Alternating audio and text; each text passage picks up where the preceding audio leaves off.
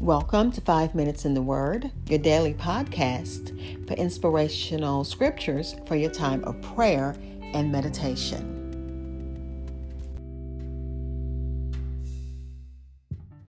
We are continuing Ecclesiastes chapter 1, looking at verses 8 through 11 in the New King James Version. And remember, these are the words of King Solomon, who calls himself the preacher in Ecclesiastes. It reads, "All things are full of labor. Man cannot express it. The eye is not satisfied with seeing, nor the ear filled with hearing.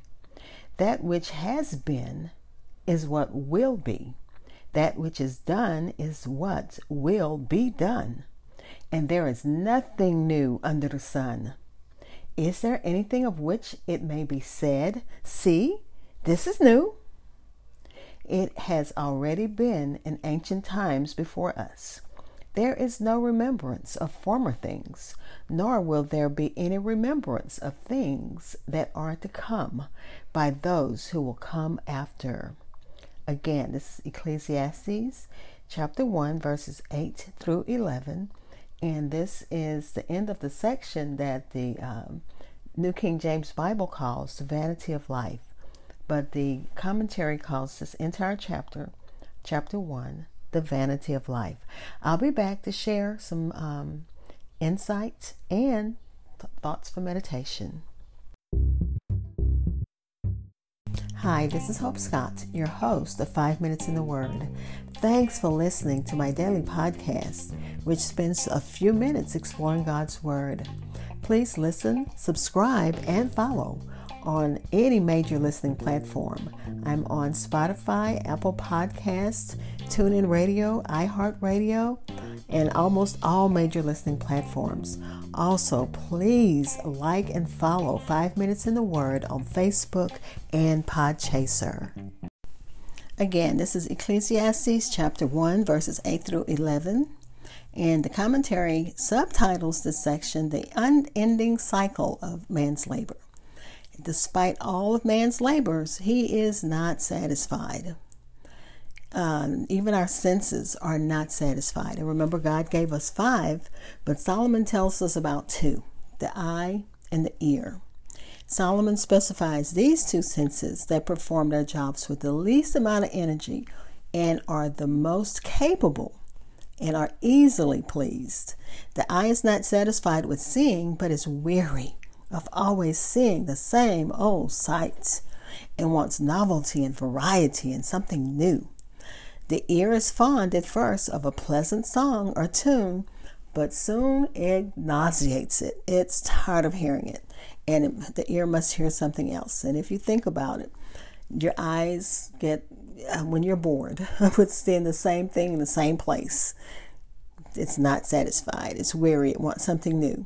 And the ear, I know for me, when I take a bath every night, I turn on some music, and I have to decide, what do I feel like hearing tonight?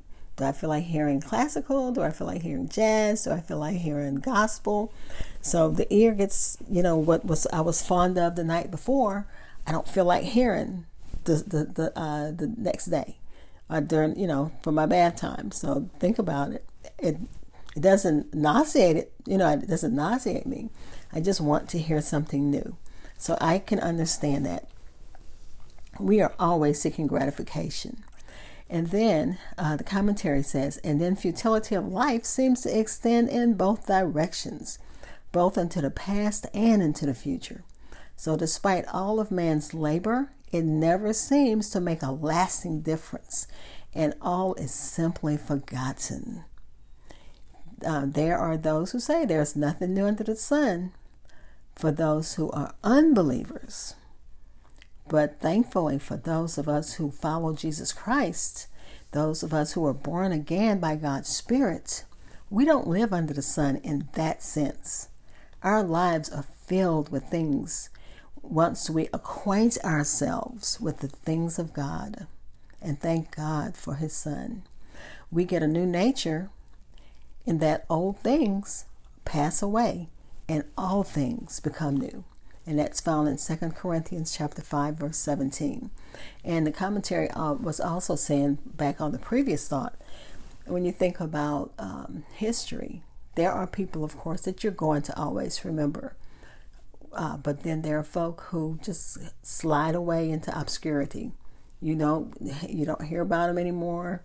You don't know anything about them. So they do slide away. And that's what Solomon said. He said, there is no remembrance of former things, nor will there be any remembrance of things that are to come by those who will come after. And as you think about even just the different ages we've gone through, like the Stone Age and the Iron Age and the different ages, there's history about it, but we haven't experienced it. So in that way, I can see what Solomon is saying. I mean, you may think of it a different way, so just drop me a line. I would love to hear comments on this because I am struggling. But I'm sharing. And I'm sharing mostly from Matthew Henry, but I have used other commentaries also. Again, back to the thought of all things become new. The gospel puts a new song in our hearts, and I thank God for that. Once we accept Jesus as our Lord and Savior, God's Holy Spirit gives us a new walk and a new talk. When we study God's Word, we can see things through the prism of grace.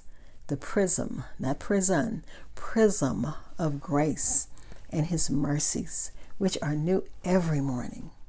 Let's pray. Father, we thank you for your word. We thank you as we go through the book of Ecclesiastes, where Solomon said, is there anything new under the sun? Of course there is. In Christ, things are new because He makes us new. Thank you for your promise to David that even if his children, even if his heirs, if his descendants did something, they commit iniquity, that you would correct them, but you wouldn't abandon or disinherit them. And God, I thank you that that's your promise for us also, that you will discipline those you love, but you will not abandon us. And we thank you for that.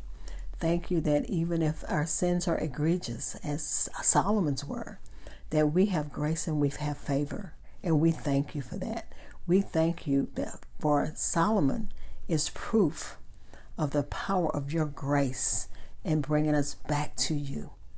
We can't get too far away. He is proof that you will always be there to catch us when we fall. Praise your name. Amen. Thank you for spending time in God's Word with me. Be blessed.